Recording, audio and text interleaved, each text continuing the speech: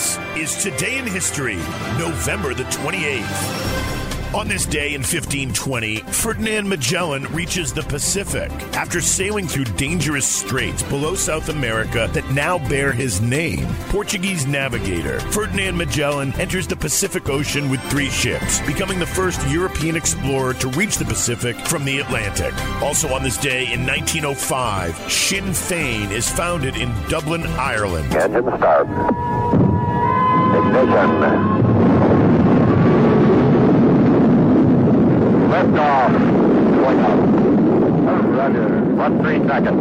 Run away. And on this day in 1964, the United States launched the space probe Mariner 4 on a course towards Mars, which it flew past in July of 1965, sending back pictures of the red planet. Also on this day in 1994, Jeffrey Dahmer is murdered in prison, serving 15 consecutive life sentences for the brutal murders of 15 men. Dahmer is beaten to death by a fellow inmate while performing cleaning duties in the bathroom of the Columbia Correctional Institute Gymnasium in Portage, Wisconsin. He was butcher, cannibal, necrophiliac. Now, serial killer Jeffrey Dahmer is dead. Authorities say his head was crushed by a fellow inmate as he cleaned a prison bathroom. Despite his notoriety, prison officials thought Dahmer would be safe mixing with other inmates. During a 13-year period, Dahmer, who lived in the Midwest, murdered at least 17 men. Most of these men were young, gay African Americans who Dahmer lured back to his home, promising to pay them money to pose for nude photographs. Dahmer would then drug them and strangle them to death, occasionally cannibalizing their bodies. Today, November the 28th, is the birthday of Jon Stewart and recording executive Berry Gordy. And on this day, in 1964, the Shangri-Las scored the #1 hit. That's when I fell for leader of the pack.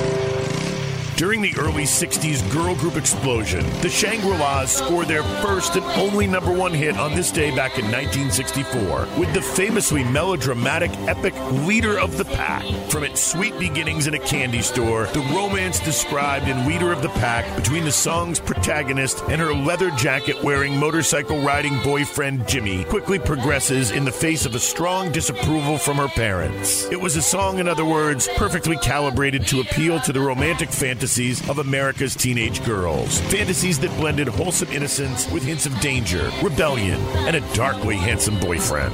But if Leader of the Pack gave the impression that the Shangri-Las themselves were girls of the worldly wise, gum-snapping, white lipstick-wearing variety, the truth was rather different. In fact, the Shangri-Las were a quartet of clean-cut high school classmates from Queens. 2 sets of sisters, in fact. And according to Leader of the Pack co-writer and co-producer Ellie Greenwich, the Weiss and Ganser sisters were so inexperienced and so nervous about the subject matter of what would eventually become their career-defining hit that the recording session was fraught with difficulty, requiring spoon-feeding, mothering, big sistering, and reprimanding just to get the Shangri-Las through the song. For Ellie Greenwich and her husband-songwriter partner Jeffrey Berry, Leader of the Pack was their second #1 hit, following the Dixie Cups' Chapel of Love, a song that spun a very different kind of teenage fantasy. Like their former colleagues Jerry Goffin and Carole King, Berry and Greenwich were responsible for many of the classic works associated with the peak of the girl group era, including the Ronettes' Be My Baby, and the Crystals' And Then He Kissed Me and To Do Run Run. They also wrote #1 hits for Manfred Mann and Hanky Panky for Tommy James and the Shondells. The girl groups are born November the 28th with Leader of the Pack, 1964, on this day in history. Leader of the